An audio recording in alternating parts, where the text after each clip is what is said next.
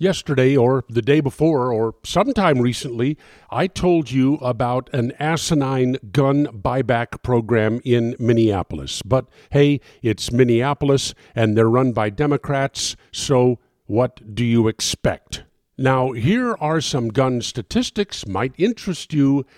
Newly released FBI figures show that last month, August, the most gun-related FBI background checks of any August on record.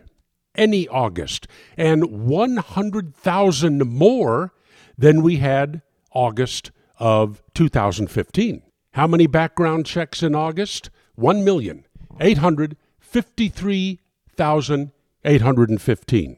Now, not every one of these background checks was somebody buying a new gun, but the bulk of them were, and right now, 110 million Americans report that they have a gun in the house. And add to that the millions of Americans that will not report that they have a gun in the house because they don't trust government.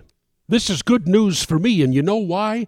Because I dearly love getting up in the morning and opening the paper or listening to the radio and finding out that some homeowner has protected his family by shooting dead right between the eyes some thug that broke into their home overnight. Nothing sets the stage for a great day like a dead home invader in the foyer. Get those guns, get the training, protect your families.